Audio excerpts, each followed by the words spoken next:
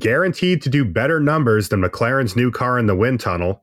It's season preview season on Motorsport 101.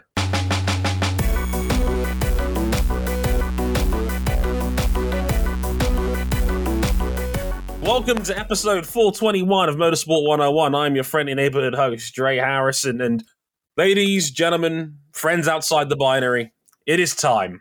The big one, the main event of season preview season. It's the 2023 Formula One season preview. Feign excitement. God help us all. We're going to be real with you guys because we're honest and we respect our audience greatly. We're not really particularly excited for this one. We think it's probably going to be a seal clubbing by the guys in blue, but you know. I want to be excited about Formula One this year. I believe that there are things to get excited about. I tire of the way that we consume the sport. I'm tired of the way that like the monolith of the sports social media fan base as a whole becomes a main character with a fucking outsized influence. Mm-hmm. I tire of that. The racing's great. Unfortunately, their behavior is locked in for years. Yeah, just like Mercedes' performance. With me, as ever, to break down the runners and riders of 2023, you just heard RJ O'Connell. Say hi again, RJ. Hello. Great to be back for another season of Formula One. Great to be back for another season of racing, honestly. 100%. Well, we're just days away now. It feels like we're back home again. And with me, as ever, is Cam Buckley. Hello, Cam. Hi, everyone. I've been awake for about 13 hours now. Same. I think it is actually putting me into a lucid state, and that meant that I was exceptionally productive in writing the set list for this episode. Yeah, Cam actually wrote a set list for once. He never sodding does that, so I'm actually impressed. Cam, that he managed more than a Doomslayer meme or the occasional one-word answer of yikes. I'm very proud of him. It does appear, though. It do be like that. So, for those who are listening in, take a guess at home which team Cam's talking about here. I'll give you a hint. It contains some exposed carbon. Wait, that's not do you have any idea how shockingly little that narrows it down? Yeah, on second thought, maybe that knocks it down to maybe like 9 teams. So, before we get into our F1 2023 season preview, let's get the social media out of the way and places you can find us. Motorsport101.com is our website.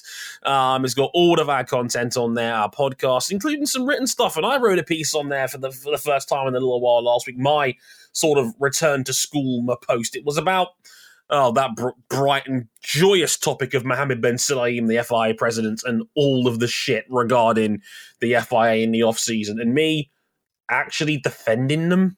It's a weird one, but just read it, come back to me, and you'll see where I'm coming from. Probably. Maybe. But all that's on there. You can check us out on Patreon as well, patreon.com/motorsport101 if you want to back us financially on there and support us. If you want to follow us on social media, you can at youtube.com/motorsport101, facebook.com/motorsport101, Twitter at motorsport_101, motorsport101 pod on Instagram. And if you want to follow our personal handles, you can at Dre_WTF1, at RJ O'Connell, and at CBuckley917. You can follow Dre, pace yourself. You got a lot of F1 to cover. Like you wouldn't believe. I've got like 2 You're F1 out here just like bumping elbows with Alex Brundle's dad. I wasn't even going to mention that, but like, RJ has indulged me here, so I guess I have to talk about it a little bit. Yes, I got to sit down with Martin Brundle for an episode of Hot Takes Wednesday with him. Tremendous honor. For those who are listening, being able to sit down for a good half an hour with Martin was an absolute delight. He is a sweetheart, a gentleman, gave us a massive amount of his time, and just being able to pick his brains about Formula One and just with such eloquence was wonderful to sit in and listen to. So huge thanks to Sky for letting us be in there and have that happen. But by the time this goes out, it'll be up on WTF1's YouTube channel and podcast. So if you're a fan of that too, and if you're a fan of supporting me, do check it out. It was a genuine dream come true. So big thanks to Sky and big thanks to my bosses at WTF1 for bestowing such gracious powers upon this pokey motorsport podcaster and host. So thank you for that, and thank you for all your support on social media as well. It doesn't go unnoticed. Hell yeah. Shall we talk some cars? Let's do it. Let's do it. It's F1 2023 season preview time. Let's go.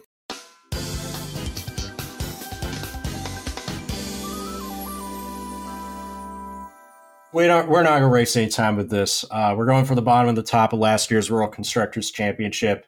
We're going to talk about key personnel, any major changes where they're applicable. Let's not waste any time. Williams Racing finished bottom of the table last year. They have Alex Albon, 9th in last year's championship, and one of our 3 full season rookies, Logan Sargent, wearing number 2, 4th in last year's Formula 2 championship, and the first full-time American driver in over 15 years. God, it sucks that the last full-time American we had here was Scott friggin' Speed. I know Alex Rossi, who's a very solid driver, made a cameo for a cup of coffee and some change. But it's been 16 years since we last had a full-time American in the series, and Logan Sargent is him. I put a key question in every note form for every team, and my one for Williams was, how are we getting off the bottom? And I'm not optimistic about Williams' chances here. I mean, look, I'll give them this. They had a very solid test in Bahrain. They did just about everything you could reasonably hope for them. Plenty of laps. I think they were second for total mileage on the test. Yep, second most mileage overall. They were reliable, no major problems. Logan Sargent got plenty of time in the car, which is the best thing you can really give him, which is always nice. As mentioned, they moved on from Nicholas Latifi. They've brought in Logan Sargent. Also, another big move was what set off what we call Team Principal City season, because they brought in James Vowles, former Mercedes chief of strategy.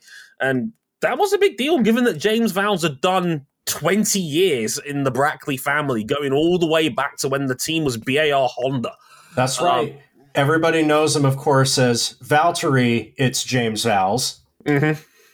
Exactly, but he started up as a race engineer back in the days of BAR Honda and worked his way up to being chief of strategy, and a big move to poach him over from the Merckx family to be their new team principal, and I think only the 4th full-time team principal they've ever had at Williams, given we all know that Claire was deputy, Anyway,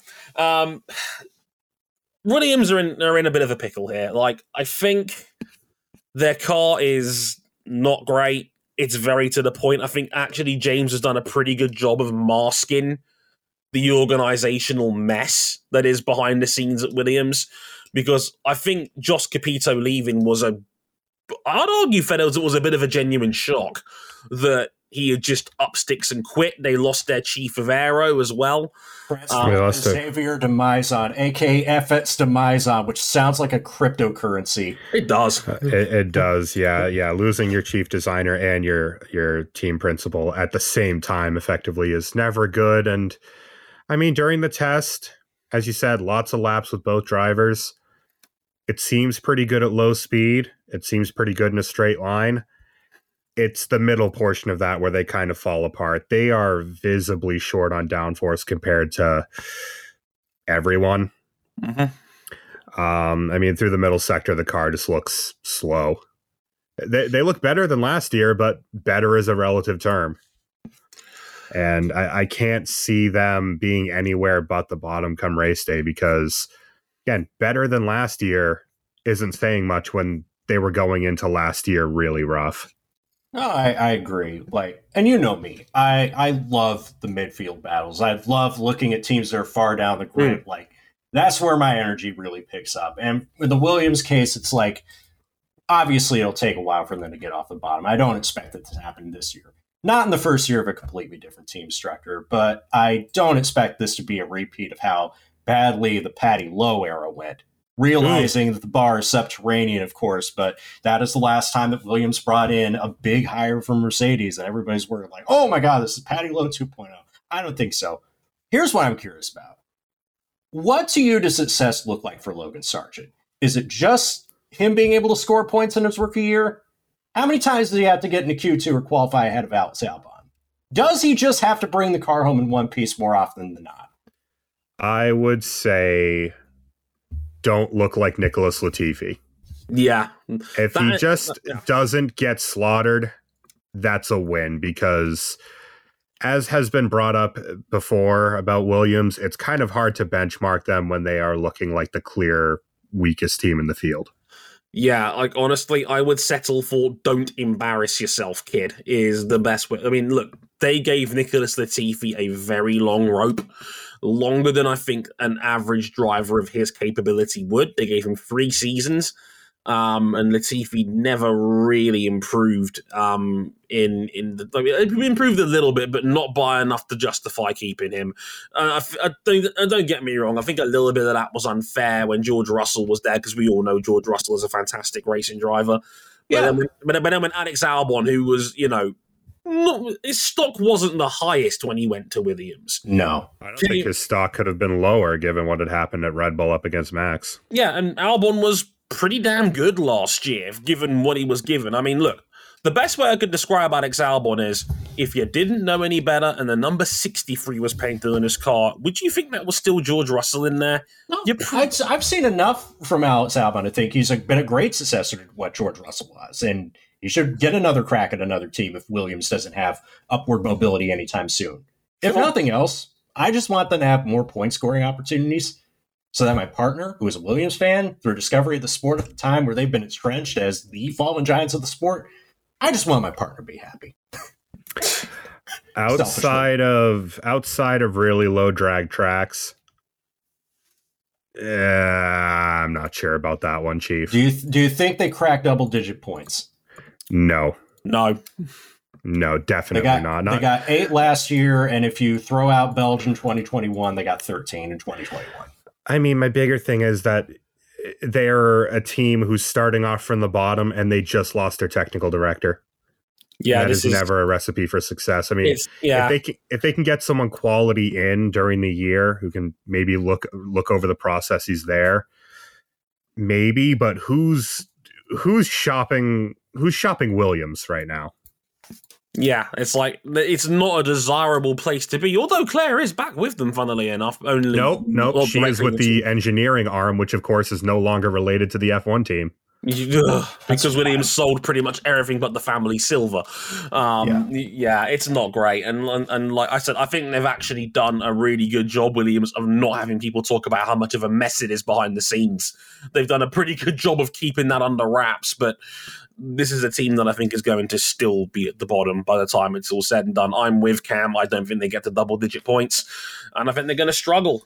But I do hope Albon's able to shine on rare occasions, and if Logan doesn't get embarrassed, that's a decent rookie season as far as I'm concerned. When you're in the worst car in the field, the aim should be don't embarrass yourself. Basically. Also, I know, and I'm upset that Colton Herta didn't get an F1 opportunity, but people are saying that like Logan Sargent isn't really American. Dude, he's from Florida, and his family's so deep into like Trump MAGA bullshit that it's just like spewing out of every pore. What's more toxic Americana than that? Truly, it's the way. This next one's gonna tear me apart. It's AlphaTauri Honda. It's Yuki Tsunoda, who finished 17th in the championship next year. Next to Nick DeVries, who is a full season rookie, finished 21st in the championship off the back of a 9th place finish and is so far one and only F1 start.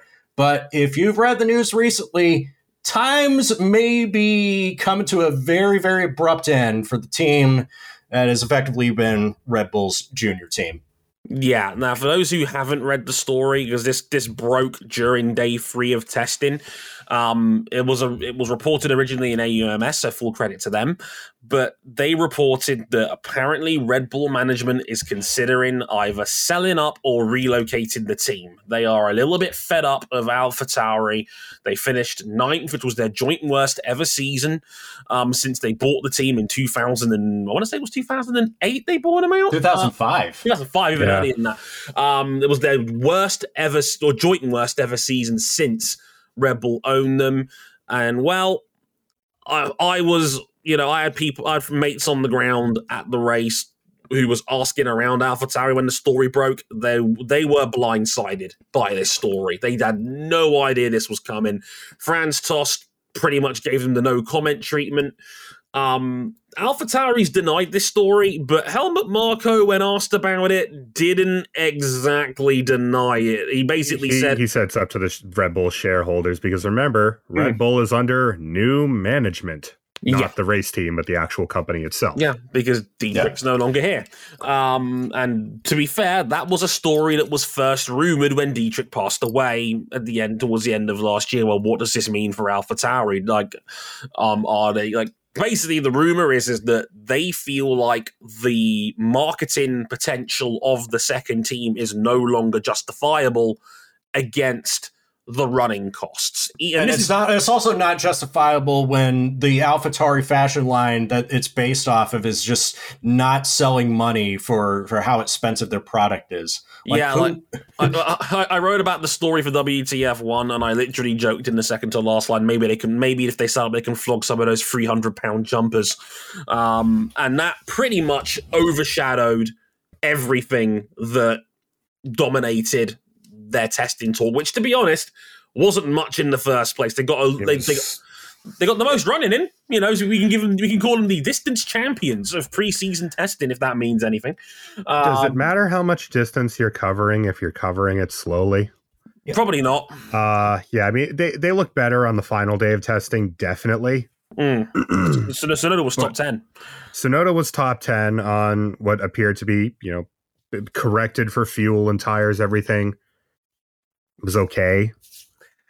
But it's still a little bit odd to me with, as we'll talk about later, Red Bull in such a position of technical excellence, and AlphaTauri, with whom they share their Honda power units, their rear suspension, and their gearbox. Other than the ramp side pods, they really don't share much with Red Bull, and plowing their own path is not working. This car is not that fast. Last year, as Dre said, 9th in the Constructors' Championship. I think they're a little better than that this year, but not a lot better. There's been... go on, RG first. I don't want to get into hyperbole. I don't want to get into exaggeration and sensationalism. I realize the romance isn't the same when Paul Stoddart sold the team that Giancarlo Minardi founded to Dietrich Mateschitz, but to me, I think Formula One, without a team based in Faenza, potentially in the near future, is a sport that is dead to me, that I have no interest in, and I have no love for. You are the Minardi man, RJ. Look at the flag on my... As podcasting is a very visual medium, the flag that's on the back wall of my office. That's my team. I will be sad if they leave, because the alternative is relocate them close to Red Bull headquarters, and that is not good from a sporting perspective to just have. It's already kind of sketchy enough that one entity owns two teams, and now they could potentially be... That will be a political... If they end up both operating out of Milton Keynes, that's going to be a political war zone. Well, they've already got over 100 staff pretty much there in the UK as it is. I know they use Red Bull's wind tunnel. They use their wind tunnel. They have their aero department in Bicester, just down the road from Milton Keynes, where the Red Bull factory team is.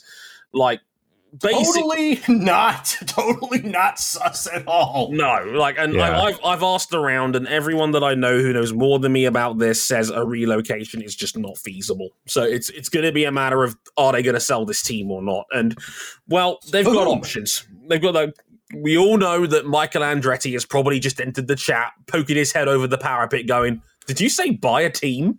And yeah, that's right. If Andretti buys this, everybody gets to get their cake, eat it, and then come back for seconds. Because we all know Formula One is except for the fact that it has come out in the last couple of days that F1 wants to crank the anti-dilution fee to a minimum of $600 million, with some throwing around a figure of over $1 billion just to enter the sport. But they're not going to have to worry about that if they're just buying an existing 10th team rather than trying to start But they will if Red Bull decides that that's the cost they want to sell the team for.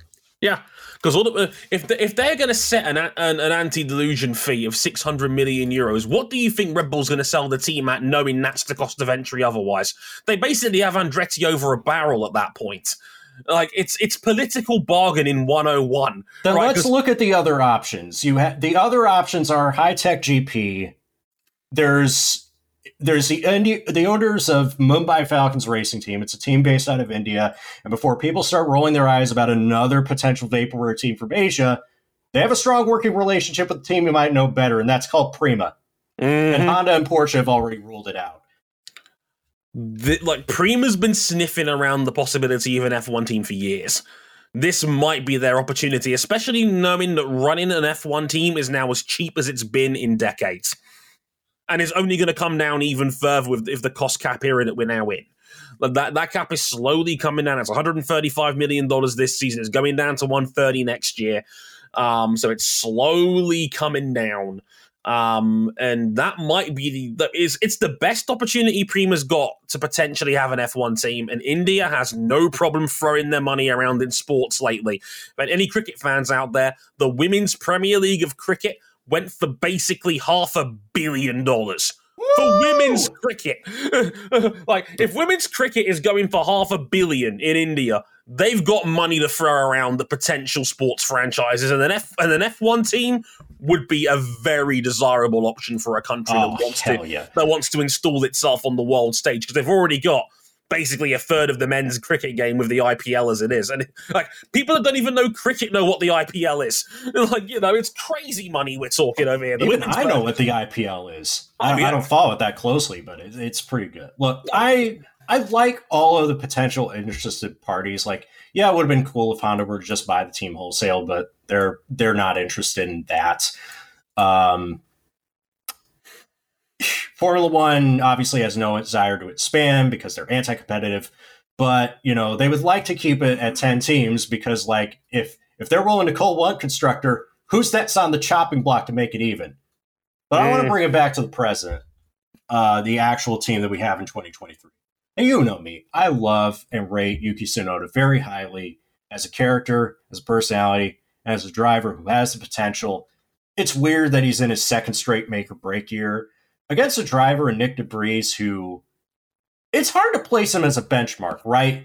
Because on the one hand, you can look at him as a slowly developed prospect who got lucky when he won the FE title and got lucky when he made his F1 debut at Monza. And on the other hand, you could look at him like, this is a guy who's won multiple single-seater championships and is finally getting the opportunity his talents deserve. The only shortcoming he has is not as proven as Pierre Gasly is. To counter that, either Yuki improves big this year or he's toast. Well, this is in my book. Last year he had 3 or 4 big point scoring finishes basically robbed of him through shenanigans. I mean, the big one for me is Baku, where his rear wing tore itself apart. Mm-hmm. But there was still way too many of the classic Yuki Tsunoda overdriving straight into a wall mistakes. He is so fast when he gets his shit together. He's got to have a little more polish this year. Nick DeVries, I don't expect anything out of, because I hope he's not. Other than that one performance that he had last year in the Williams, I mean, in Formula E, he got Hulk ragdolled by Stoffel Van Dorn, and nobody was giving Van Dorn a seat. Yeah, it's a weird one because Nick DeVries is like a hard yardstick to evaluate, because there's an argument for him being there and there's an argument you can make for him not being there, and he doesn't fit the conventional rookie that comes into the sport like he normally does.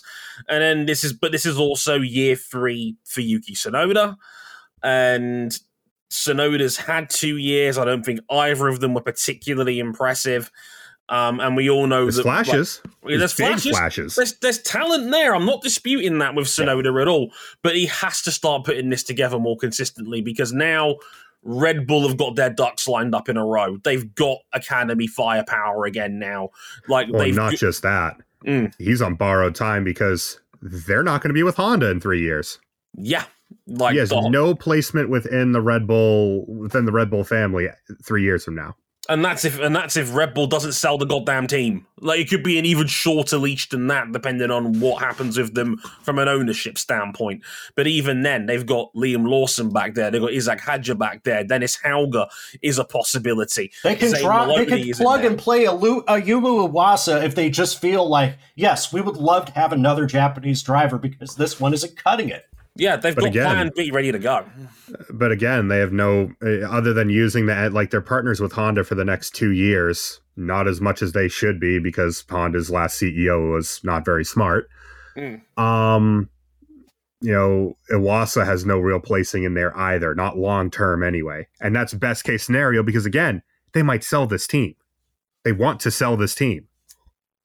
Yeah, if they want to sell, now is the best time they can possibly sell, with the sport having an inflated value, with a dilution fee that's set to go up. And but don't speak it that it's inflated out in the open. No, you get in trouble? Can't do that. You get dogpiled.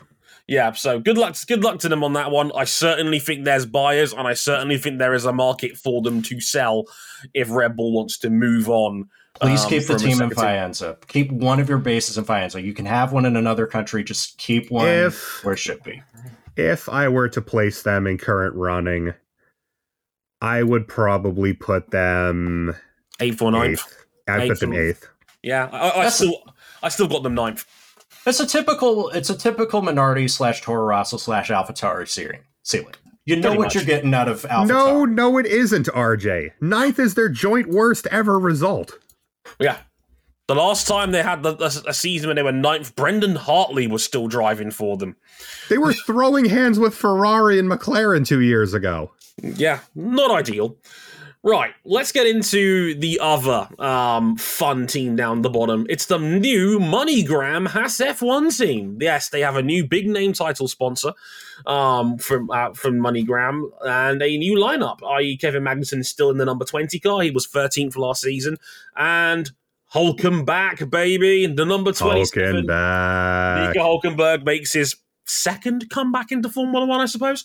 It's his full-time return. He was 22nd last year off the back of a couple of non-scoring results in relief of Sebastian Vettel. But first full season, good health willing in 3 years, and you just gotta hand it to him. Nico Hulkenberg looks like he never missed a start out there.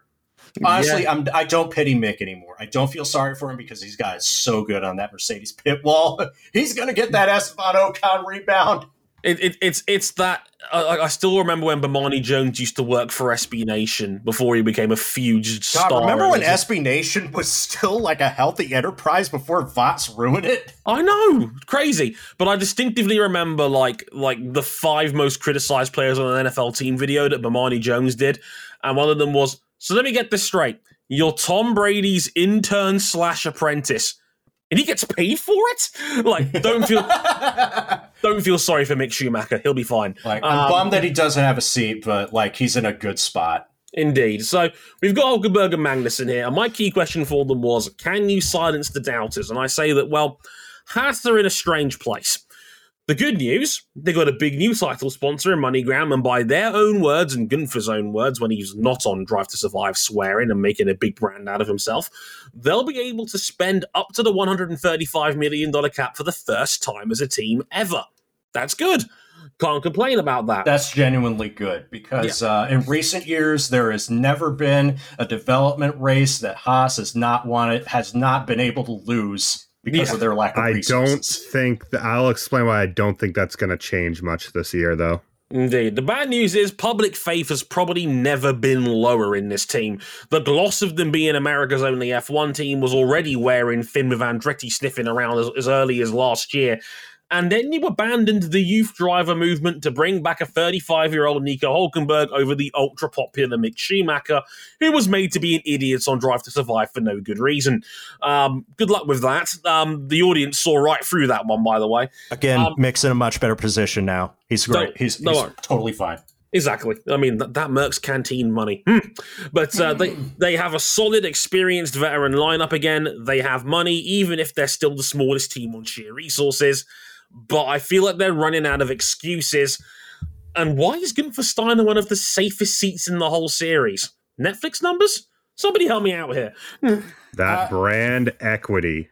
Who else are they going to get? Who else are they going to get to run Mattia Binotto. Oh, God. Oh, wait. Now, I would watch a series of Mattia and Gunther driving around Italy solving crimes in a Fiat 500. But it's the same old story with Haas. But it's not the same old story because Nico Hulkenberg brings those veteran presents that he bought at the Dubai duty-free shop at Terminal 3. Yeah, and he looked real solid during the test because Nico Hulkenberg probably shouldn't have lost his seat in the first place in this sport. Agreed.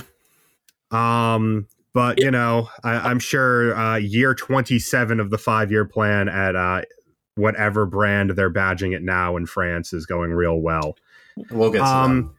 Haas looked solid during the preseason test. Yeah. First 2 days, not great. Kind of just skating around on track. Last day, they seemed to kind of unlock something with the car, and generally, it's well detailed, as Haas's usually are when they go into the season. Really cribs a lot of last year's Ferrari, which you'd expect given their technical partnership. Oh, yeah. Not an exact copy, but very similar. But on track, they look good. They got good mileage with both drivers. Here's the problem with Haas. Because of the way their technical department is structured, where basically they design everything that Ferrari doesn't design, and then they contract that out to Dallara. That's fine. Except it makes your lead time so damn long for everything that if you need to make upgrades and you need to do a development push, your whole schedule is backordered. You can't make a development push because you're relying on another company to manufacture and quality test your parts. And so I expect this year is going to be much more of the same, where Haas starts off pretty well. I don't think they're going to start off as well as they did last year, given how much time they dumped into last year's car. And I expect them to fall away the exact same way as they do every year in this sport. Yeah. They started with a car that was arguably best of the midfield, and it ended with a car that barely clung to 8th in the table. And that's because they have never shown they've had the resources to keep up in the development race with a car that was entirely legal at every round. 2018 was a great season, but they did run into some hot water there. So yeah, like the amount of money they have is inconsequential on that front. So just like last year, if there are opportunities that you have to score points early this season, because I don't dislike Magnussen and Hulkenberg together. I do think it's funny that they're together for the first place. # team suck my balls. But whatever opportunities you have to score points, don't waste them. Yeah. You're not sure. You may not get many more later on the year. RJ, I think my record player is broken because I hear this every fucking year with this team. It's 2016. It's 2019. Last year, Mick, bless his heart, did not score points until Britain. And then he scored in Austria. Those are the only 2 times he scored points. They scored a sum total of 2 points as a team from France onward. Mick Schumacher got better as the season went on, and by then the car had gotten worse. Yeah, that I think is the biggest problem. I think they aren't starting as strongly as they would last year. And man, as much as I do rate Hulkenberg and I rate Magnussen, neither of them should have lost their seats in the first place in the sport, and I'm happy they're both back. Not really an inspired driver lineup. No, I don't. I also don't like it from Hulkenberg's perspective because it's like we all know what he's seeking, and I don't think he's going to get it out of this. If he somehow managed to get a podium in this car, for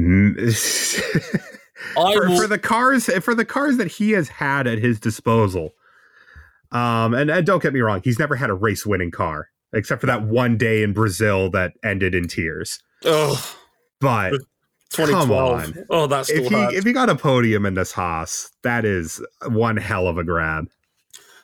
I'll be startled because Haas has never had a podium finish since they came into F1 back in 2015. So they were best of the rest in 2018 to start the year before, finger trouble creeped in at the first race. Yeah, it's like, long story short, because I think Cam and RJ's covered pretty much everything I wanted to say. I'm not falling for the honey trap of Haas again this year. They have a knack of starting the year strong and then fading as the year goes on. I'm not falling for that again. They're probably going to end up 7th or 8th again. Mostly because they'll score all of their points at the front half of the year again, and then they'll probably just fade in the second half. And which I mean, not suck. just front half, Dre. I mean, last year they were upper midfield for 4 races. And then the bottom fell out. And that was devoting basically a year and a half just purely into 2022 development. They're all in and it didn't really work out for them in that sense. So let's see how Haas cracks on in 2023. Next up, your favorite team, Dre. The Aston Martin 15 sponsors Formula One team. Cognizant, Aramco, friends at Aramco, F1 team, etc. This is going to be a fun one. Under new lead driver management, we'll get to in a minute, because Aston Martin had a complicated test.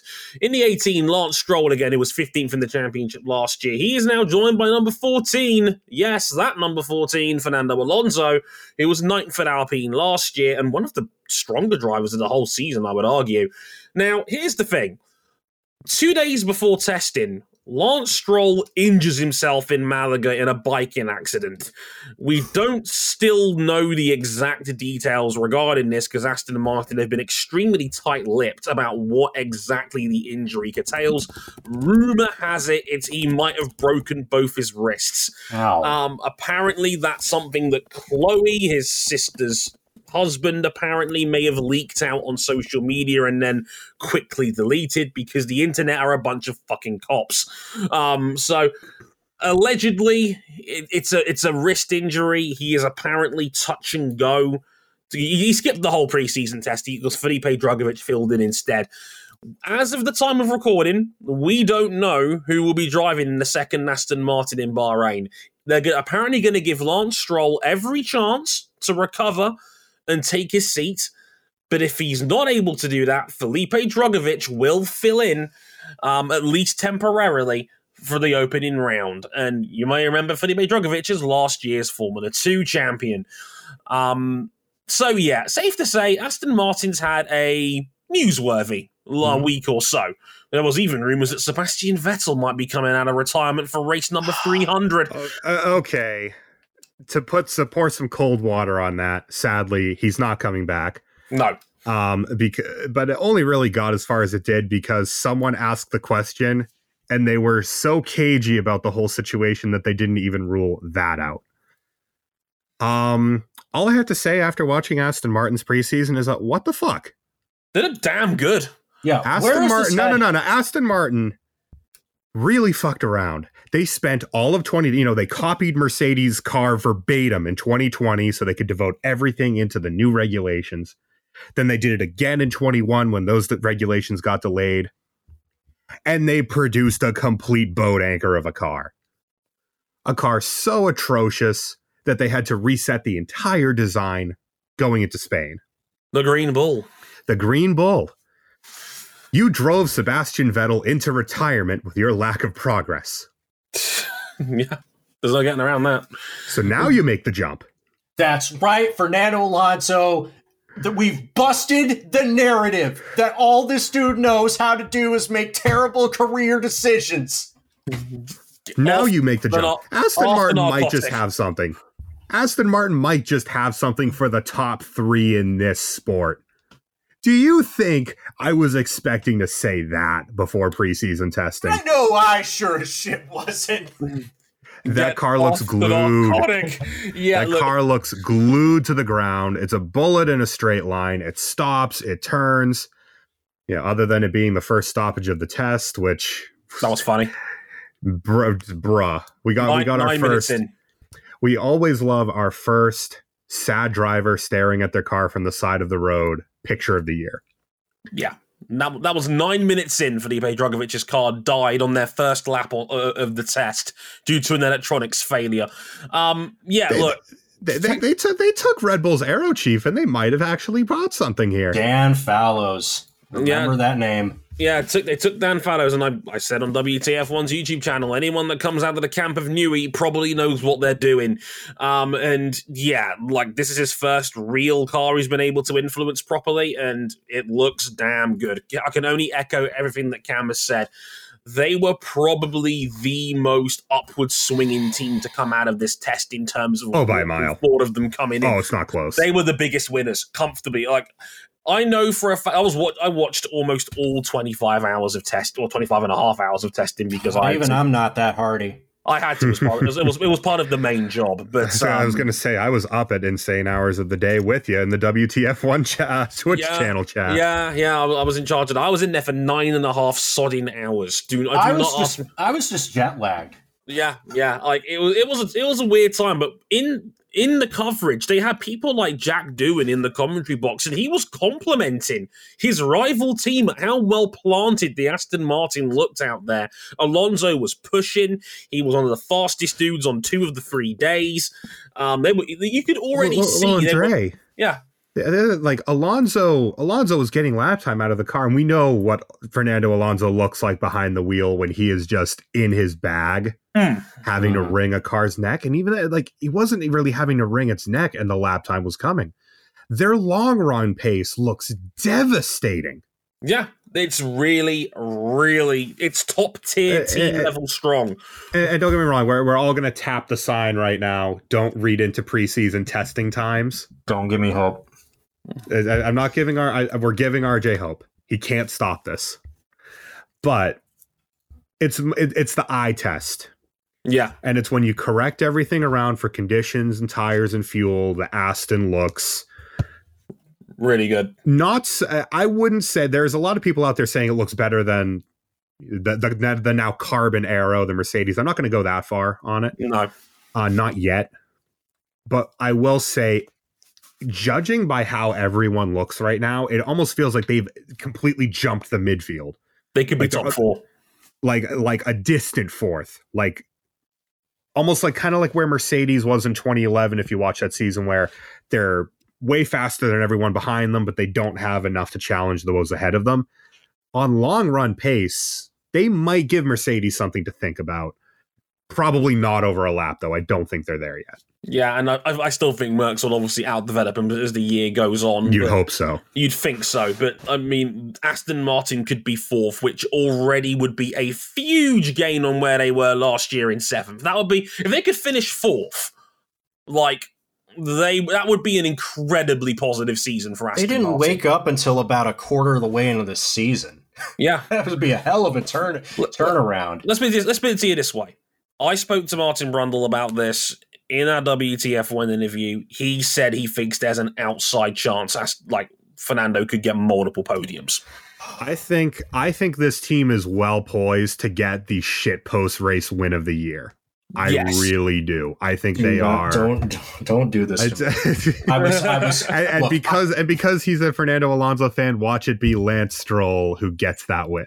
I honestly wouldn't be upset because I've been waiting to see something out of Lance Stroll for the last couple years. I rated this dude higher than most, but it's clear that he's become complacent, and now he's hurt to start the season. I am content with Fernando Alonso's final Formula One victory being that 4-stopper in Spain in 2013. Don't give me hope. Don't give me hope. You're gonna get this. You're gonna get this race of the decade contender win. I'm gonna drink the green absinthe that's in the mini fridge. Green lean, baby. There is hope in the Aston Martin camp, and that is already a very good sign for Aston Martin. They haven't had that since the days of Racing Point, back when the car was pink. Yeah, back when the car was a pink Mercedes. I mean, last year they really could not have had a worse preseason test if they tried. Yeah, because they too were just drowning in porpoising problems. All that effort, all of that development went into a car that just didn't work in real life. Mm-hmm. Remember that it becomes important later for a team that shares their engine and gearbox. Yeah. This is so different. Yeah, there's some hope. There's some hope in that camp. Let's get into. I don't have to lean on the possibility of Alonso and Stroll fighting one another for Lawrence Stroll's affections. Yeah, you might just possibly. Is Alfa Romeo possibly the hardest team to benchmark? Quite possible. They are in a strange place right now. Let's catch you up on them. Of course, it's an unchanged lineup. Zhou Guanyu returns. He was 18th in the championship last year in the 24 car. Valtteri Bottas in the 77. He was 10th overall last year.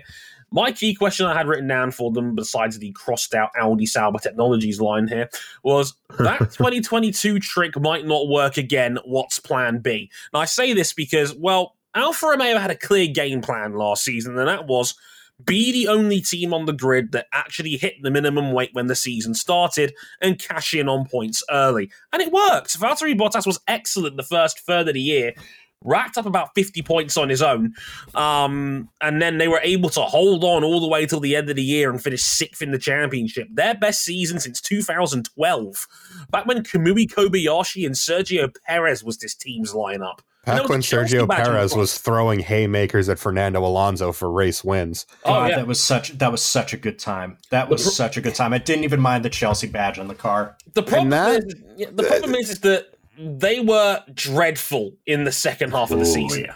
Dre, hit him with the line. After the Canadian Grand Prix, which I think was the 8th round of 2022, they were the worst team in Formula One, scoring only 3 points for the rest of the year. Even Williams managed 4 in that time period. So, not good is what I would say in response to that. So they can make a case that they might, on current form, be the worst team in Formula One. It's wild, to say the least. So this is where we're at now with Alfa Romeo, and their test wasn't particularly great. I mean, okay, their test was weird. I didn't write anything for the set list for them because I couldn't think of what to write. Yeah, it was weird. They had the fastest time on day 2, but that was clearly a Zhou Guanyu vanity run on a C5 tyre right at the end of the day. So it was a couple hundredths clear of max on 2 steps of tyre offset. Yeah, it was a C5 run, which was a bit weird to say the least. And then they also had 2 failures over the course of the test. A power unit failure at the end of day 2, and then Valtteri... And a Honts. We weren't going to mention a Honts on this show now, were we? And then the other one was, it seemed like a gearbox failure on Valtteri Bottas's car right before lunchtime on day 3. Oh, no, that was the power unit failure. That was the power unit failure. Okay, my apologies. Thanks for correcting me. So, Alfa Romeo's test was all over the place, to say the least. Because, on the last day, tire corrected, they bolted on some C4s, sent it out because everyone was running quick times late on. And they were okay. They were a few tenths off of kind of those you would expect, Red Bull, Ferrari, Mercedes. Yeah. We don't know how much fuel they were carrying. We don't know what the engine was turned to. My big concern is that, well, the Alfa was boinging. More than any other car at the test, they were suffering for some ferocious porpoising at some sections of the track. More than the Alpine, even. More than the Alpine. The Alpine, they seem to get it under control during the test, and we know Alpine have a big car change. More on that a little bit. I'm just concerned that much like last year, they were on the weight limit. They basically got lucky that they were the only ones who nailed the weight limit because their aerodynamics were dreadful. Yeah. And once that weight limit advantage went away, they were getting just beaten 10 ways to Sunday by everyone around them. Yeah. Now, there was some points left on the table due to Ferrari haunting it with their power units, but you could say that for Haas as well. Yes. You could say it for Ferrari as well. So it's hard for me to really look at them and think of where to actually place them, because when you look at the good aspects of their test, they could be mixing it up for, 5th. Sure. With Alpine, maybe with Haas as well. Otherwise, I could put them as low as 9th. Yeah. which is, I think, probably a fairer yardstick of where the team was towards the end of last season. So, again, I don't know where to put them right now, and that's probably Alfa Romeo are probably the most mysterious team in the field right now, and we all still know about the cloud of Audi hanging over this team, given they're 3 years away from fully owning this team. They've already bought a minority This is the last season of the Alfa Romeo deal. We don't know if it's the last deal of the stake deal. Stake.com, bring you all the vices and terribleness of sports betting, all with the terribleness of crypto in one package. I don't this is the Formula One sponsorship equivalent of Waterworld on the Virtual Boy. Yeah, it's a weird one. I don't normally plug people on this show very often, but I'm going to give a plug here. Lila Oaks, who you may know from the website Decal Spotters, set up her own YouTube channel called Are You Ready Boots? Yes, it's based off that MotoGP intro from years past. Do check it out. She did a fantastic job breaking down the nuances of the stake deal and why they got accusations of being a Ponzi scheme. So do check it out. It is well worth a watch. Dre, you say that, but you seem to shout out someone on every one of these episodes these days. Not that that's a bad thing. we shout out our friends. They make good content. We make good content, and there is enough room on this table for everybody to eat good. That's what I always tell people. Unfortunately, not enough for Alpha to eat good. I mean, the thing is, Audi's going to fund them basically up to the cost cap this year. They're going to be flush with cash. Yes. That is no longer a concern. Yes. They also got Andreas Seidel from the next team we're going to talk about. And Andreas Seidel, one of the best. What else can you say? One of the best team principals in all of motorsport. Yeah. I like Andreas Seidel. Yeah, I like him a lot. It's been wonderful to sit in with in media sessions. I think he's going to do wonders for this team. Him violently snickering under his breath as Toto complained about the porpoising in DTS. Great beautiful. Content. Beautiful. No, look, like they lost Fred Vassar. We all know where he went. Fred Vassar is, again, one of the good team principals in F1, one of the well-respected dudes in this sport. Seidel's the perfect replacement as far as, and they've struck gold by being able to get him into their team, given where Alfa Romeo are at, and to have him as CEO is huge. It's weird. They haven't really got a team principal as such. Alessandro Luni Bravi is going to be their team representative. It's a weird structure, Alfa Romeo, but they've got good people there. They're going to have cash. Let's see what Alfa Romeo gets up to, because that's going to be the hardest team to place, I think, this season at the moment. Should we talk about McLaren? Well, I first want to talk about the drivers at AlphaTauri, because like we kind of skimmed over it, but like Valtteri Bottas, Alfa Romeo. Yeah. Alfa Romeo. There's too many alphas on the grid now. There's way too. We just have too many alpha males on this grid. There it is. We love Zhou Guan Yu, the drip god, but he really needs to take a step up. No shit. He had a solid but unspectacular rookie year. That's fine. Need to see more. Valtteri Bottas has been about as good as you could expect, but he will be coming up to his twilight years soon. That's what worries me. Yeah, he's got to keep performing and put himself in the window to try hopefully get retained by Audi in his case. I was going to say, be good enough that Audi can't afford to drop you. That might be hard, given he's getting up there in age and the car isn't great at the moment. So we'll have to wait and see how that plays out. Now we can talk about McLaren. This is where our household is going to get torn apart. All right, put on your sanitation gear, get on your hazmat suits. This is going to be fun. McLaren, a new lineup to a degree. Lando Norris sticks around in the number 4 car. He was 7th in the championship and best of the rest last year. All reliable, which is weird to say about a 23-year-old, but here we are. And in the number 81 car, replacing Daniel Ricciardo, it's one Australian for another. It's Oscar Piastri, the 2021 Formula 2 champion, who sat out a year and got Mark Webber to tell him to piss off from an Alpine deal that was pretty much guaranteed and locked in, causing the viral F1 moment of 2022. Way to go, fellas. My key question I put written in here was, is your house actually in order? Because McLaren had arguably the worst test of anybody. I wouldn't even say. There is no argument. I'm not debating you. I'm laughing at you. Yeah, McLaren had the worst test in the field, and basically they've been down publicly since down horrendous.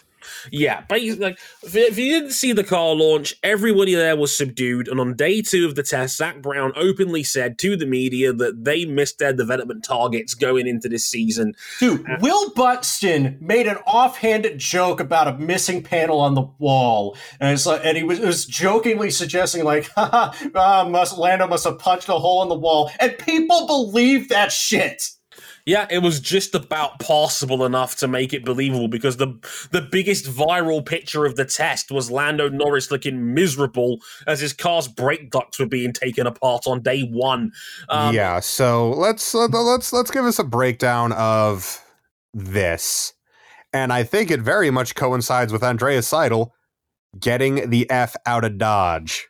Yeah, like, it's a weird one because he said he was always going to take the Audi gig if it became available, and then Zach Brown was like, well, you might as well go now then, basically, and they've brought in Andrea Stella to replace him because he was basically an oven-ready replacement.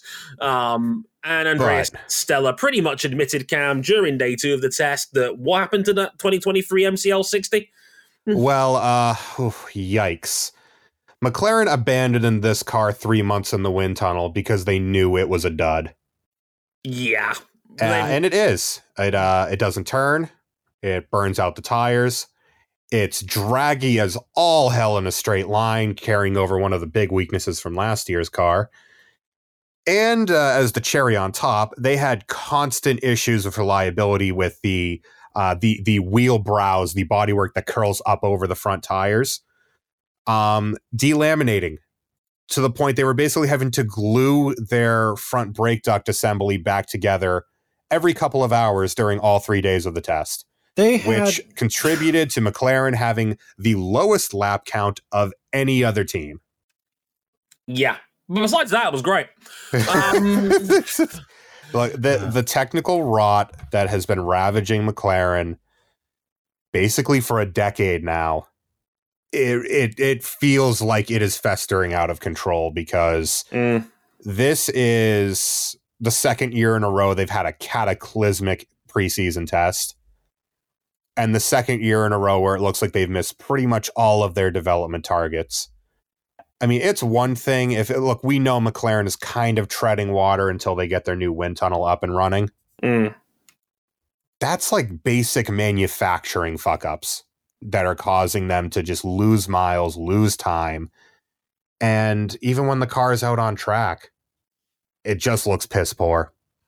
And let's not forget, even before we talk about how bad their test was, this was not, I think this has been a team that, look, McLaren are ultra popular. They have a very cult following amongst Formula One fans. Their fans are very hardcore. They love the papaya. I think they've done a very good job of keeping it in terms of damage control about what this team has gone through. Let's not forget, they sold a third of their team off in the last 12 months. Zach Brown is openly shopping for power unit manufacturers for 2026 because it's pretty clear he's not happy with Mercedes, to the point where he visited Red Bull earlier this, like literally last week. He was in Milton. Could you imagine after, last year's whole scandal with the cost cap where it looked like Zach Brown was just about to explode? Yeah. Sitting next to Christian Horner. Yeah, I was at that press conference. That's the closest thing I've ever seen to two middle-aged men throw hands at a Formula One press conference. Zach Brown wrote an open letter to the sport saying, throw the fucking book at them, and now he's in Milton Keynes talking about potentially taking on Ford power units in 2026. They were talking about getting back in bed with Honda. Yeah, which is amazing, because the last time we talked about cuffing season, Oscar Piastri was a principal character in that. I know. Oh my god! Full circle. Well, at least this time I didn't get my dick stuck in a DRS wing. Yeah. Anyway, look, McLaren they're rotting on the vine. Yeah, and I think that until they get their BC, they plan a full B spec revision of the car for Baku round 4. Mm-hmm. Until that comes in. I don't see them beating anyone bar Williams. I think they're the second worst team in the sport, and they better hope that revision to the car, they knock it out of the park, because McLaren has been missing. What has McLaren done impressively on a technical level since 21 when they had a quick car in a straight line and happened to luck into Max Verstappen landing on Lewis Hamilton's head. They got lucky on that one. It happens. I mean, this is also a team that sold a third of itself off. This is a team that's scrapping around for power units for 2026. This is a team that also had to lay off 1,000 members of staff working for them when the pandemic hit and refused to furlough anybody when the pandemic landed and the world stopped turning. This is a team that is in not as good a shape as people think it is, right? And not on top of that, it's not going to get any better anytime soon, because who is spending £200,000 in this country in the middle of a cost of living crisis on a fucking McLaren? And then Daniel Ricciardo, they had to pay £21 million to fuck off a year out of contract. So this is not a good team right now. And Dre, you need to remember as well, given what McLaren is now, they are burning through money that they don't have because they operated as Honda's factory team and were getting over $100 million US and free power units from Honda to do so. Now, they were garbage, but it meant that the team was never in danger. And they could more or less throw money at whatever they needed to. Before that, they were funded directly by Vodafone. Yeah. Before that, they were funded by Vodafone, and they were the Mercedes factory team. They can't keep operating like this. Yeah, they need a big season, and they need one now, and I don't see where it comes from. And it's a damn shame, because they also have one of the best drivers in the world right now in Lando Norris, and unfortunately, they have been, he's tied down for another 2 more years, and he looks miserable in that camp at the moment. Lando Norris deserves better. He's a top 5 driver in the world right now. He got a podium in last year's car. How? And that seems so far. He destroyed Daniel Ricciardo's career. Yeah. The house is out of order. The house Everything is burning. disordered. The house is on fire. Everything's disorganized. The married couple that lives in the house, they're struggling to make ends meet. They can't keep their head above water. I don't believe that. What I hear is I hear a lot of excuses for why McLaren can't be good and shouldn't be good. My whole thesis is your McLaren Group International. Figure it out. It's a 23 race season. You get the upgrade in race number 4. RJ? You have 19 races to figure it out. RJ, McLaren Group International hasn't won a Constructors' Championship in 25 years. The expectations have been adjusted. What can I say? They need to get their house in order. And to that effect, if they are McLaren and they want any real forward progress in the sport, you go to Honda and you tell them that you are a changed soul and you want to make it work, and you grovel at their fucking feet. That's exactly what I'm saying. Because, you've just paired a generation-defining talent who's done everything within reason for you, other than win a race, with a rookie that ticks every box off of the prototypical top-tier prospect checklist. That you snatched away from a rival team that's never met a young driver that they didn't want to turn into someone else's successor. They would absolutely love to have that new wind tunnel up and running soon. I know what they're working with is not state-of-the-art anymore, but don't act like you're an F1 team starting off at somebody's shed in the backyard. Right. RJ, where is the James Key? Where is the James Key jump that we were all promised? Question, where is James Key in general? Where, everything that has come out of McLaren.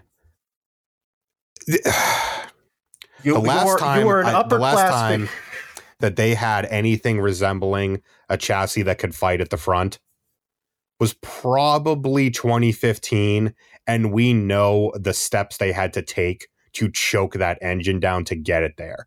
You know what I see? I see an upper middle class family that says that they're struggling to keep ends meet because they have to fly business class instead of first.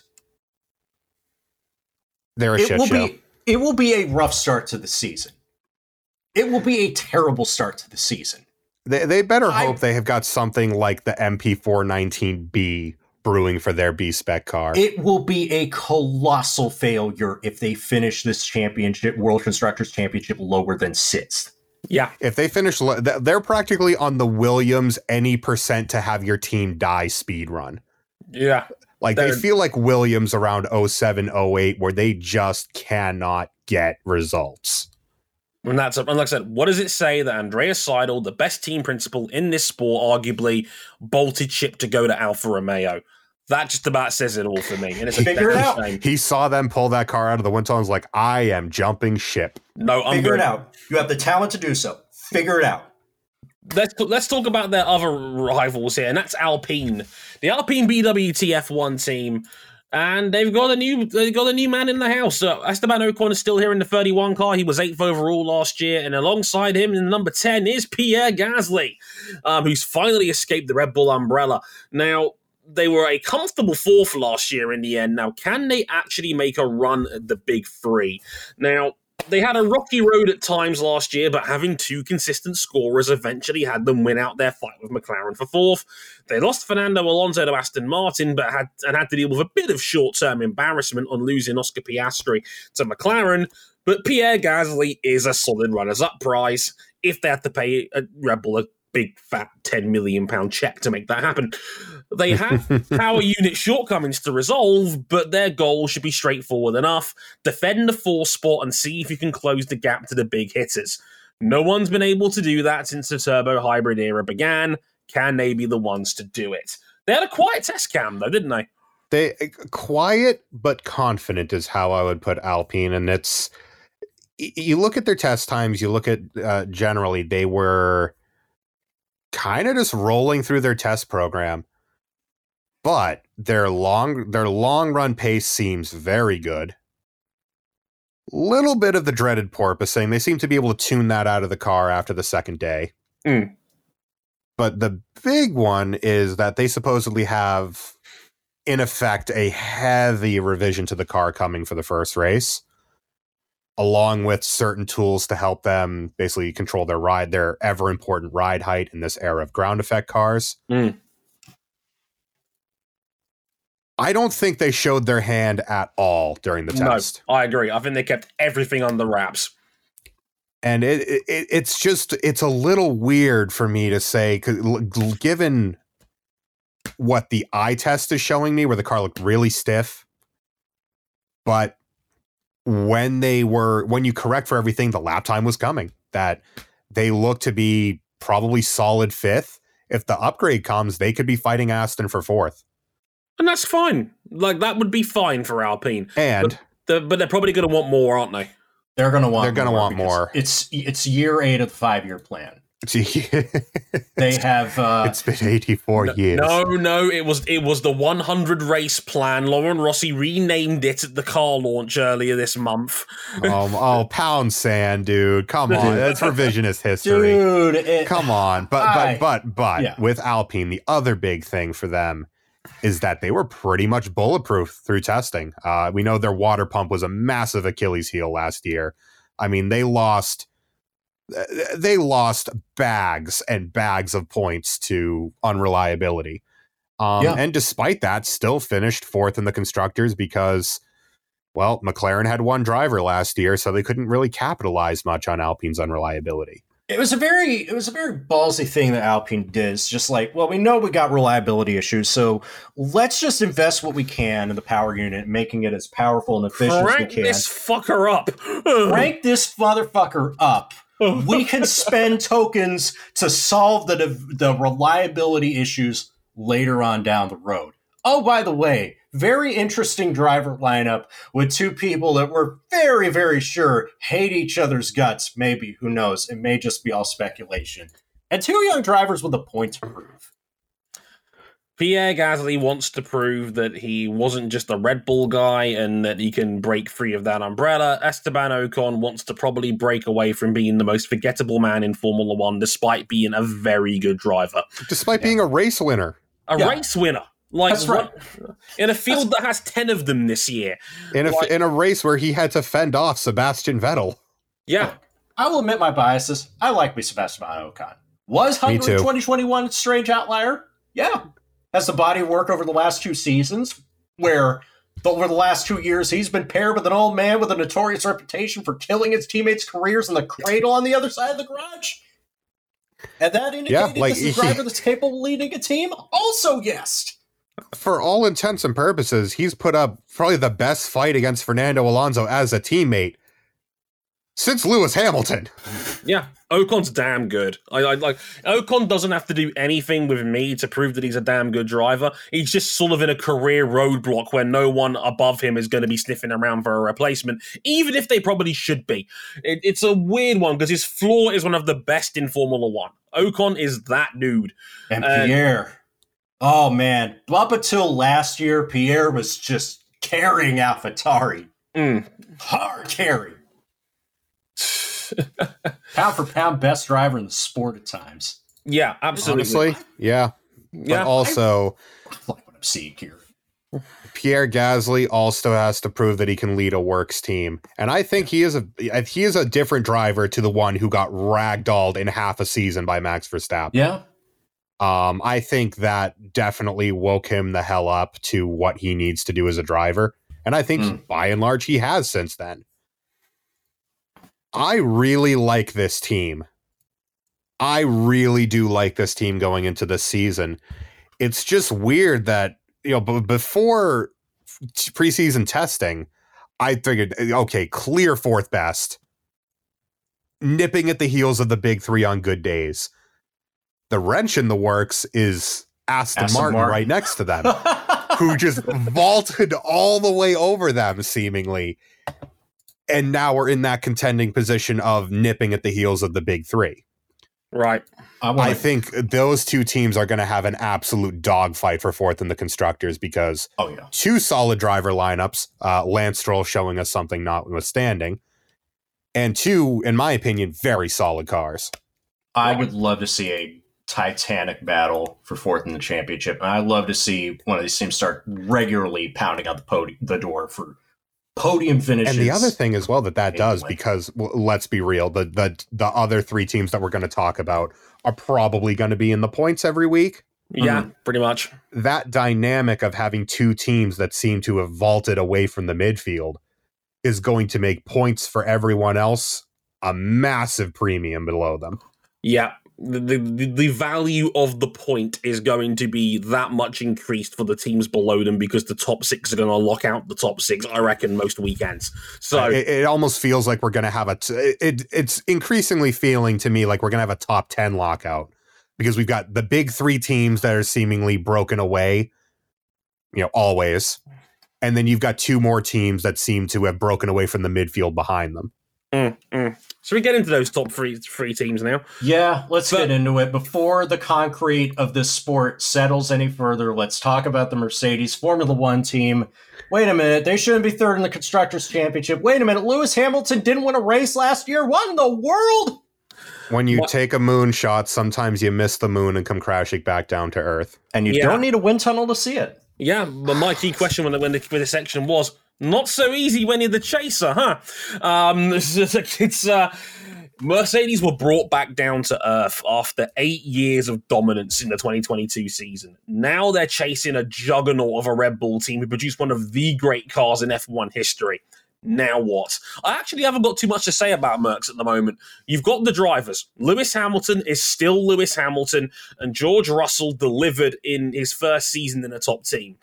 You've seemingly solved the porpoising problem, but your car still looks sloppy on corner exit. You need to be perfect to give the ball something to think about. Are you? I don't know. They had a really hard to read test. It was better than last year. The bar is resting somewhere in the inner core of the Earth because last year really couldn't have gone any worse. The bar is resting somewhere where the ride height was, where they were trying to put it before they realized, oh, this ain't working. Yeah, because when you bring 1.5 seconds worth of gains and you find 1.5 seconds worth of losses, shit gets bad real quick. Yeah, the W14, the carbon arrow, because they scraped all the paint off. Paint your damn cars. It's an improvement across the board from its flawed parent. There's no real sign of aero or mechanical bouncing. There is a difference. They had both last year. This car seems to have neither. But it wasn't really smooth sailing, with day 2 pretty much being a total loss for them. Day 1 was pretty good. Day 2, they had not just that, but this really piss poor balance. The car was just skating around, no matter the tire, no matter the driver. They were losing the rear all day long. Yeah, and that seems to be an ongoing theme with the car. And then obviously the hydraulic pump ended their day early. But they never really felt like it never really seems like they have a full handle on the balance of this car, where it turns in like a bastard. It turns into the corner as quick as anything else. But from apex onwards, it just looks like it's struggling to find purchase. You can't really get the rear tires in the ground. Lots of snap oversteer, not the crazy snap oversteer that, say, Red Bull had a couple years ago, where they would just get pitched off into the gravel. But it didn't look great. Lewis set the fastest time late on in day 3, but was very quickly usurped by Perez on one step harder, a compound tire. Yeah. Kind of a wash, given the C5s were dying out by the end of the lap, but still not a great sign. They just seem adrift. Not quite in the clutches of those behind them, like Aston and Alpine, but not quite on the level over a lap. Ferrari and Red Bull, and certainly not with the race pace of Red Bull. I'm going to nail my flag to the mast here. I think they're pretty much exactly where they were last year. Yeah, pretty much. About 3 or 4 tenths off Red Bull, and where they really need to be to challenge for wins consistently. Yeah, and I mean, all the talk about the concept of the car, I mean, while at first glance it may look similar to its parent, it is in detail very, very different in execution. Right. And they're kind of running to Red Bull's philosophy last year, at least in terms of ride height, of running it a little higher off the ground. Because, well, they designed a car last year of maximum everything. Maximum flow underneath, maximum flow up top, slam it into the ground. They built a wonderful car on paper. They built a wonderful car in the wind tunnel. If we ran races on paper, we wouldn't need to run them. But that's why they don't. And last year's Mercedes was a disaster for most of the season. This car seems to be a much more stable platform to work with, and they should be able to develop well across the season with that. And they've talked at length about a big revision coming in the European rounds to get them on terms with Red Bull. For their sake, it better, because I don't see it right now, not by a damn sight. For my mission statement on Mercedes in 2023, please refer to the previous 3-word motto for McLaren. Figure that shit out. That's 4 words. But there's also going to be the other looming factors. Like, this is the last year of Lewis Hamilton's current contract. Is this his last ride? Probably not. The way they're talking, I think Hamilton will sign 1 more contract.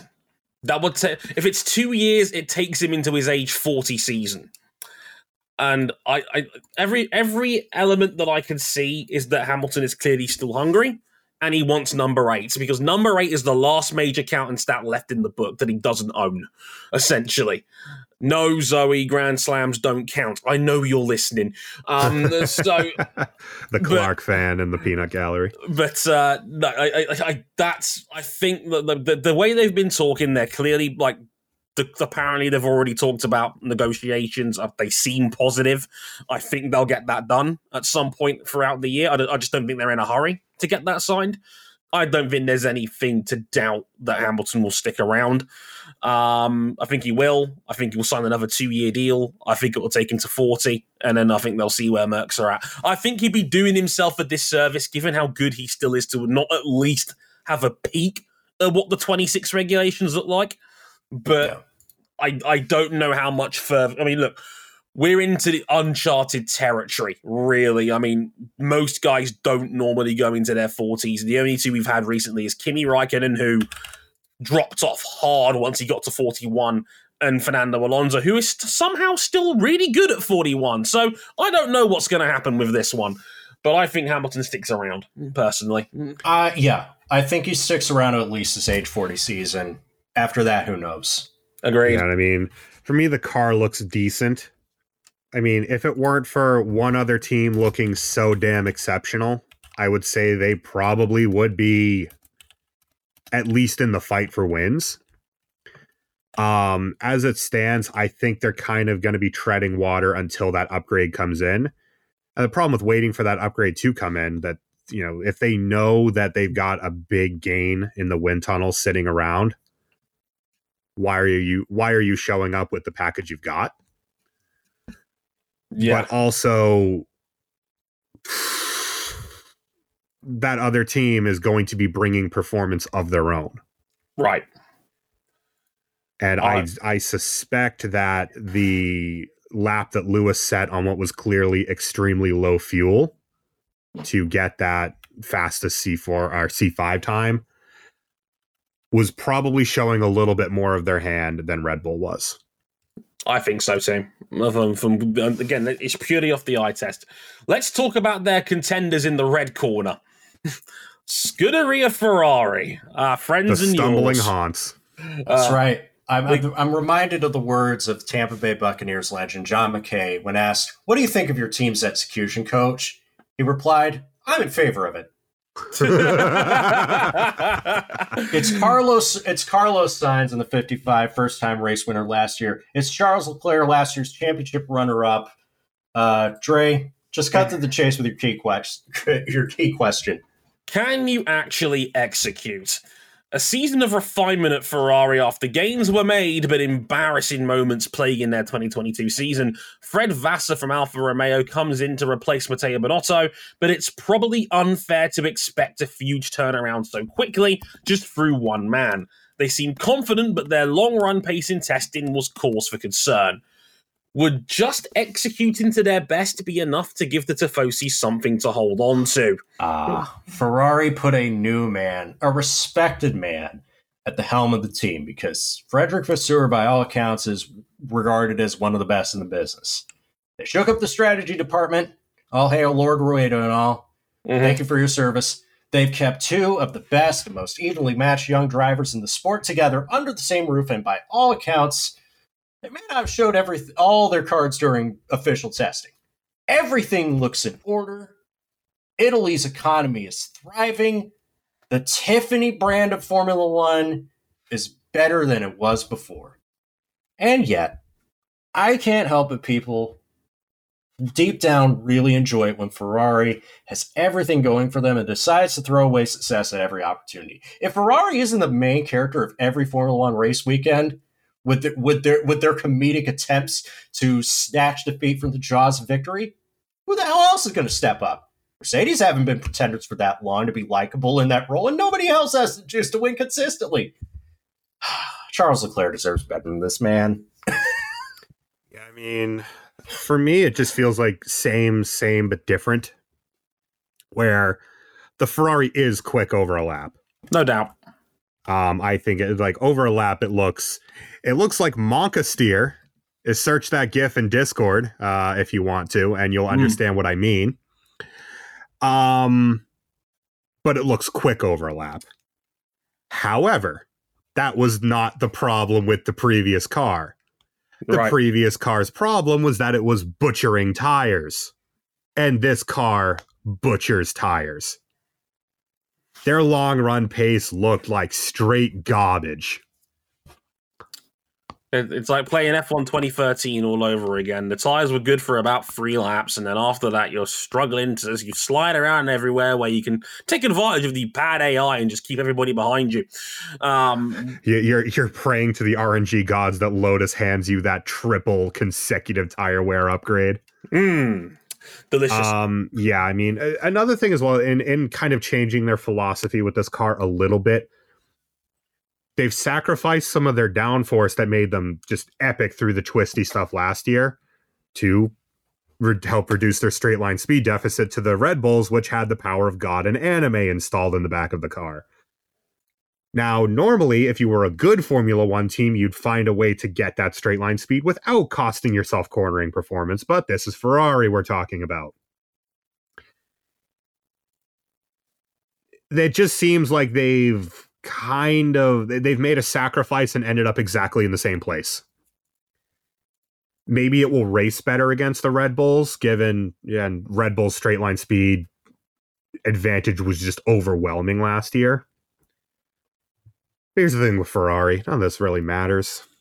It doesn't matter who they get to drive the car or how good the car is or how reliable the car is, given they've already blown a power unit this year in one of their customers.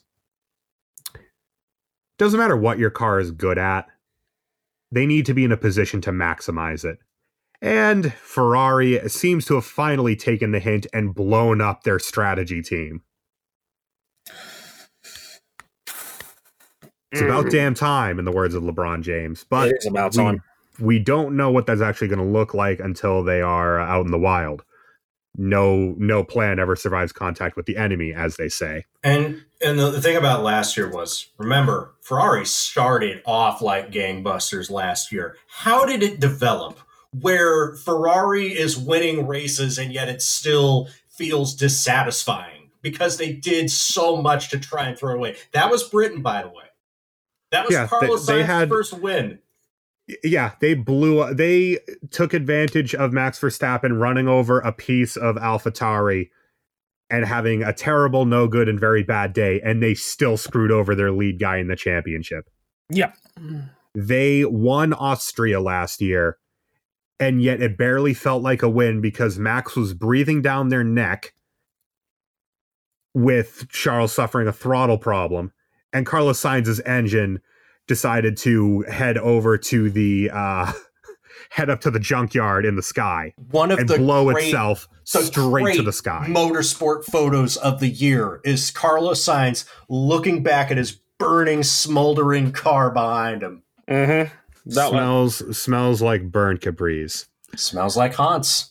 Smells like burning haunts. Yeah, I think Ferrari do have something to fight with in qualifying. But we said they had that last year. They had 9. They had that last year. They had 9. And I think they had double-digit pole positions last season. They had double-digit pole positions. They had the fastest car over a single lap on the year. Right. And we know Charles Leclerc is box office. We know Carlos Sainz is bomb-proof consistent when he's comfortable with the car. Sensational pair of drivers. I think as far as just raw talent, they are matched perhaps only by Mercedes on this grid. Agreed. They have a stupendous lineup. Don't race them. But if they need to sort their tire wear if they want to even challenge for race wins, because their long run pace looked atrocious in Bahrain testing. Should we get the big boys out of the way? That's right. Oh, rip the bandage off. That's right. Let's talk about Red Bull Racing Honda. It's Max Verstappen, your reigning, defending, undisputed 2-time Formula One champion of the world. And Sergio Perez, Monaco Grand Prix winner, third in last year's championship. Where do you go from here? Actually, Dre, your key question, can you build a dynasty? That's what it feels like to me. It feels like we're no longer talking about Red Bull in terms of can you defend the title. I mean, let's put it to you this way. The bookies have them odds on to retain both championships. Around 1.6 if you're a European gambler, 4 to 6 in British money. Long story short, if you're gambling $100 on Verstappen to win the title, your profit's going to be about $65. You've got to risk more than you've got to risk severely more to get back what you're getting here. In other words, it's like the bookies have seen enough. No, don't bet on Formula One long term over 4. Your brother watched Perez's lap, and it's just I've seen enough. Yeah, because he immediately tweeted Skies for a request to bet, saying, "Can I get odds on Red Bull to win every single race in 2022?" He wants to run the table bet. Oh my god! Shades of Mercedes 2016. Talk amongst yourselves for a second. Let me see if he's actually got that up yet. Okay, so. Is this a legacy year for Max Verstappen? I think it's a legacy year for Max Verstappen because good health willing, by the time the season is over, he'll be ahead of Ayrton Senna on the all-time wins list and knocking on the door of Alain Prost Mark II and Sebastian Vettel. And he's below even money, as you mentioned, to win his third straight championship. Something done by exactly 4 other humans that have ever lived, including one on this current grid. That's Fangio, that's Schumacher, that's Vettel, that's Hamilton. And soon that could be Verstappen. So what is left for Red Bull to do? 1-2 in the driver's standings? Run the table, win every race? I doubt Sergio Perez would find himself in a title-winning position. I love him, but I don't think it's going to happen. But if I'm him, I want to make sure that finishing in the top 2 in the Drivers' Championship doesn't come down to, say, I don't know, Matt's going into business for himself in the last lap of a race or something like that. I don't know. I have nothing to add other than I saw what Red Bull brought to the table in testing. It looks just as good. RJ, they're 7-2 to win 18 races next year. Sweet Jesus Christ. I've looked at Sky Bet's F1 section. Red Bull to win 18 plus races is 7-2 odds. It's Trey, got money. what good do money. they say? What do they, quote unquote, say? I don't know. I say a lot of things. You're going to have to remind me. Beware the one who waits in silence. Oh, yeah. I've never heard that phrase. Red Bull were very, very quiet, very secretive. Hell, for 2 weeks, all we saw of the RB19 was video shot from across the way at Silverstone that was about 7 pixels wide. Mm-hmm. And remember, they didn't show off their actual car in that launch that made everybody realize, oh yeah, it turns out we don't like big, extravagant car launches as much as we thought we did. Yeah, that event that the CEO of Liberty shouldn't have been at, even though, you know, they also unveiled that a new engine manufacturer was entering the sport. Which had already leaked. Which had already leaked. And they're definitely manufacturing it, by the way. They're definitely not just badging it. I digress. Red Bull took the longest of everyone to unveil their car. And when it rolled off the truck, you could be forgiven for thinking that, well, it just kind of looks like an RB18, but more. Well, when your car just won 17 races, you evolve what you've got. Pretty much. They had about as perfect a test as you could ask for. They were relentlessly pounding around for laps. They were the quickest of everyone across every scenario. Anytime someone set a quicker lap on the first 2 days, Max went out and casually smashed it into the ground. Right. Even better than that, Perez seems to be able to make this car work better than last year's car because the prevailing rumor is that Red Bull's basically on or below the weight limit, and that gives you the opportunity to take ballast, which was basically out of the question last year with everyone over the minimum weight. You can use that as a balancing tool now. Oh. And Honda's power unit, the Honda badges are back on the car. We love to see that. It's just as stout as ever. Red Bull and AlphaTauri had no reliability issues across the test, with the exception of some finger trouble and smashing the car on the ground, destroying the floor one day on Max's car. Whoops. This car looks like $1 million when it's out on track. It passes every eye test. They get on the throttle, it just hunkers down and launches up out of corners. It cuts into corners with a scything precision that really nothing else, maybe the Ferrari have. It's still a bullet in a straight line. They set that fastest lap time with Perez, by the way, with one of their lower trap speeds on the week, so the engine was probably turned down. Yeah. And their long runs look just as devastating as last year, where they were fluent in over 6 million forms of kicking the field's ass because they could basically make up whatever strategy worked best for them. It feels like 2013 all again. And to Mercedes, Ferrari, that's the benchmark you got to go chase. Mercedes, you got to go find that again. Ferrari, you've just got to find it. Verstappen is 18-1 to score points in every single race. He's only 18-1 to score points in every race. That's terrifying. And that's not even getting into Max Verstappen, because you know what a bad day looks like for Max Verstappen these days? Second place.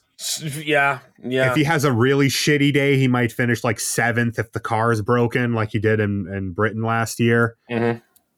He just doesn't fold anymore. Not really. Right.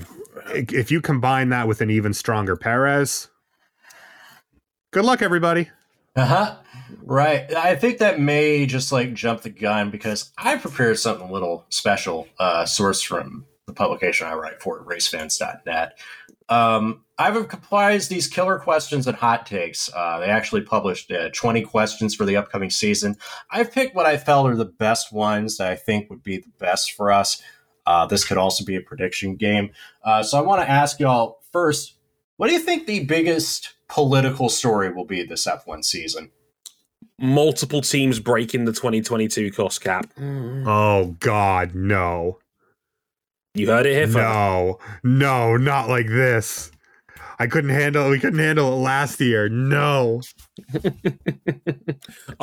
Given that 3 teams made boo-boos of varying degrees last year, I've got a feeling the teams haven't got themselves fully wrapped around this yet. And with a lot more cash throwing around this year, despite the cap actually going down by 5 mil, I think teams are going to screw up again. I think there will be there is still obviously like a bit of lingering tension between the FIA and its current power structure and the Formula One constructors and Formula One management. I am very curious to see if that is alleviated now that Mohammed bin Sulayem has been removed from his current role, from the old role that he had, and been put in this new role that he wanted all along. That they have a new point of contact. Let's see where this goes. Okay. I think, given the state of the competitive order, it will linger from last year of, well, how big was Red Bull's penalty for their initial cost cap breach actually if they go and run the field over again? Because I think, like, with their reduction in CFD time, that's going to hurt them when they have to get into detail engineering. Now, this car is very detail engineered, but also there are big geometry changes. There are big physical changes to the car. Those don't cost as much in the wind tunnel. What costs a lot more in the wind tunnel is when you're having to really just put some elbow grease into every individual surface to try and get performance out of your concept. If Red Bull are still finding big gains from big geometry changes, I don't think their CFD penalty is going to affect them very much at all. And there will be people that that are not very pro Red Bull that are going to feel really hard done. And more than that, if Red Bull do look as good as if they are as good as they look, if they beat the field black and blue as their car is for the first half of this season, if they can development like they did on the RB18 last year, oh boy, early on around Belgium time, and devote their reduced time all into the next car, into the 2024 car, they're going to mitigate a lot of that penalty. And fair play to them. Not much fair play given they broke the regulations. Good design does not stop being good design because you put a cost cap on it. Bad design doesn't become good design because you try to level the playing field. That's something that a certain individual on Twitter who keeps peddling certain Ross Braun quotes needs to understand. The regulations can only get you so far. And Red Bull will have done an extraordinary job if they can manage that and basically come out of that proportionally pretty damn harsh penalty just by sheer brute force of their technical team. Well, I want to jump into that with another question. How many races does Red Bull win? This one's simpler. I'm going to say we've got 23 on the year. We got 23 races on the calendar. I think it is possible for them to get, I'd say 16. I think Max Verstappen wins a few less races, but still just somehow as good a season. I'm going to stick with the same number they had last year at 17. I'm going to go with Dre's number. I'm going to go 17. Coward. Okay. You know what? Fuck you. Red Bull runs the table. No, they're not. Be serious. Nope. I'm going to be unserious because you provoked me. Don't blame me for your unseriousness. That transition. Actual prediction. I'm actually going to go 18 because I think Ferrari will have lost some of their X factor from last year, but I also think Mercedes will be in a much better position to develop and challenge them over the course of the season. Because again, I think if Red Bull's smart, they can develop, if they are able to, can development as early as possible and shift it all to 24. Sure. So here's my question. Out of those 5 to 7 different races that Red Bull doesn't win, how many different teams will win a race? 3. The big 3. That'll be it. I don't see a free winner. I'm going to go 4. Who steals I'm going to go one? 4. I think the extra will be Aston Martin winning a complete nonsense race. I think they're just close enough that they could. You know me, I'm an optimist, right? I'm going with 4. I think it's going to be Alpine that wins. So predictable. I think Pierre Gasly's going to win another race. Okay. To that end, which team will finish ahead, Alpine or Aston Martin? I'm going with Alpine. Alpine. I think I trust them more. Well, now I have to be contrarian. I think it's going to be Aston. I think Aston are going to be really strong out of the gates. Make notes of these, Jason. I know you're listening. What will Fernando Alonso's best result of the season be? 5th. 3rd. A win. Stop. I'm the Fernando Alonso homer of this podcast. I dead ass. You think he's going to win one? I think if Aston wins a race, are you going to say? I said Aston are going to win races. I think they're going to win a race. Do you think I'm picking Lance Stroll? The internet is going to be unbearable. I know. Don't get me wrong. I'm going to be absolutely insufferable if this happens. RJ is going to be in his bag, in his toolbox, in his satchel on that podcast. Oh, yeah. Bring it back down to earth. Which rookie scores the most points? Oscar Piastri, Nick DeVries, or Logan Sargent? Oh. Pretty straightforward for me. It's Oscar Piastri. Oh, God. McLaren are bad. I don't think they're that bad. Yeah. I think McLaren will drag it back far enough that they will be able to get some points on the board. Just by virtue of Williams stinking and AlphaTauri being a nothing burger, Piastri for me too. Like, it's messy, but they've got enough inertia behind them. Will an 11th team be confirmed for this upcoming season or an upcoming season by the time this year ends? No. I think the teams will dig their heels in and run out the clock as long as they can. Yes, but not in the way you might think, because I think we'll get an 11th team via one of these teams going away.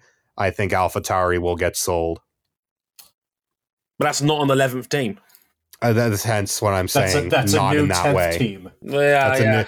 We're exchanging. So the answer is no. The answer is no, but I don't think we're finishing with the 10 teams we have this year. Yeah. For me, it's no. There will still be 10 teams, and everybody says they hate Bernie Ecclestone and the way they used to do things until they want to act just like him. I don't know. Who is the first driver to lose their seat for the 2024 season? Yuki Tsunoda. Oh, God damn it. That hurts. He will be just fine in an ARTA Honda Civic Type R GT 500. But I wanted so much more from him.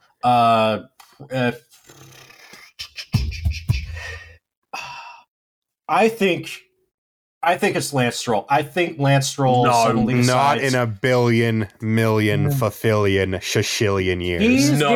He's guaranteed a seat as long as he wants it. I don't think he wants it anymore. I would be shocked if he wants it. The problem is, if he doesn't want it, what happens to Aston Martin? He just becomes a consultant with the team. If he decides to move on to something else, Aston Martin dies. I think it's that simple. Okay, fine. I'll go with a different answer. And I don't even like going with this. Zhou Guanyu. That's also valid, unfortunately. Not the drip god. I tend to agree with RJ. I think it's going to be Zhou. I agree. I think Zhou's on the way out because I think Theo Pourchaire will win the Formula 2 title. Because I think the other thing is that depending if Andretti do end up tying up with AlphaTauri. And by all accounts, Honda need a partner team. That could be a lifeline for Yuki. We'll see. Yeah. And I think as long as they do have Honda power units, he's probably in okay shape. Okay. Which team will make the biggest improvement on its 2022 points haul? All right, I guess we're all going Aston Martin here. Agreed. Yeah, Lamau, Aston Martin. Aston Martin. Here's a fun one for you. Which drivers, if any, will collect enough penalty points to earn a race ban? Keep in mind, Pierre Gasly is already somehow way up there. Honestly, it could be Pierre Gasly just by the carryover. Isn't Gasly on 10? He's not quite on 10. 10 is the automatic race ban. Is he on 10? I think 12 is the automatic ban, isn't it? Okay. I'm mixing that up with Super GT's driving moral hazard. Yeah. System. Pierre Gasly is 2 points away from a ban, and his points drop off the board in May. Oh, God. So So he's going to get through at least 4 rounds first because Baku's on April 30th. But here's the thing. I think Pierre Gasly had every opportunity to try and take a strategic red card to get it out of the way before the season started, and it just wouldn't give it to him. No, really not. yeah, because I'm pretty sure Daniel Ricciardo's safe from a race ban with 8. Yeah, he's probably in the clear. I'm going to say no in all seriousness. I don't think someone will get to the point where they're over 12. I hope not. I hope Gasly doesn't, but he's close enough that any incident is going to push him into a race ban, any on-track incident where he's found guilty. The Alpine just has him okay, listen, we want to give Jack Doohan some seat time at his home Grand Prix. So Pierre, could you just cause some nonsense in Saudi Arabia? Cut someone up in qualifying or something. Yeah, his points drop off the board May 22nd. Christ, he's going to get through 5 rounds before his points start decreasing. How many different podium finishes will be scored by drivers from teams other than Red Bull, Ferrari, and Mercedes? I'm going with 3. Yeah, I'm kind of in the same boat. I'm thinking lower. I'm thinking I'm going to say 1. Oh, wow. Too much bullshit has to happen. You've got to expect 3 of the big 6 to have an off day to get someone else from outside in there. I can't bet on that on a regular basis. I'm going to go 1 on this one. I think it's both Alpine drivers and Fernando Alonso. 1. Same boat here. I think 1. I think maybe Alonso sneaks 1. Will the Drivers' Championship be decided before or after the penultimate round in Las Vegas? Before. Our new venues. Before. I think Max is that good. I think he might break the points record again. I think he wins it before Vegas. I'm gonna fade everybody strategically and say it's at the penultimate round of Las Vegas on Saturday night. Sure, it's feasible. And then I guess the big ones. Although the way it's going, we might just be picking the same ones across the board. Who wins the constructors? Red Bull. Red Bull Racing, Honda, Oracle, featuring Curb Agajanian, featuring Ford, Red Bull powertrains. And who wins the Drivers' Championship? Max Verstappen. Maximilian Verstappen. God, we were also agreeable on this. Thank you. Oh, yeah, we all held hands in a circle and formed prayer. This was a fun one, gentlemen. Hopefully it'll be more fun than the actual... It won't be as fun as the actual season itself, but I'm going to be honest, I'm not holding out much hope here. I want this to be good. I want this to be competitive because when Formula One's really good, it's really good. It has the power to bring people together. I am expecting a ferocious ass whooping. Me too. So let's see what happens when Formula One starts this weekend for the Bahrain Grand Prix. I would say I can't wait, but if I'm honest, I'm lying to you. I've been Dre Harrison. They've been RJ O'Connell and Cam Buckley. We'll be back later to talk about Formula E in Hyderabad. Not Hyderabad, sorry. A bit of a blooper there at the end. Formula E in Cape Town. And, oh boy, that was a newsworthy weekend, to say the least. Until then, I've been Dre Harrison, David, RJ, and Cam. Sayonara. Later, y'all.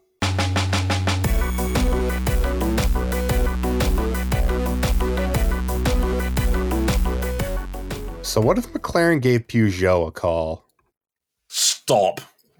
Don't do Stop. that. You're right. You're right.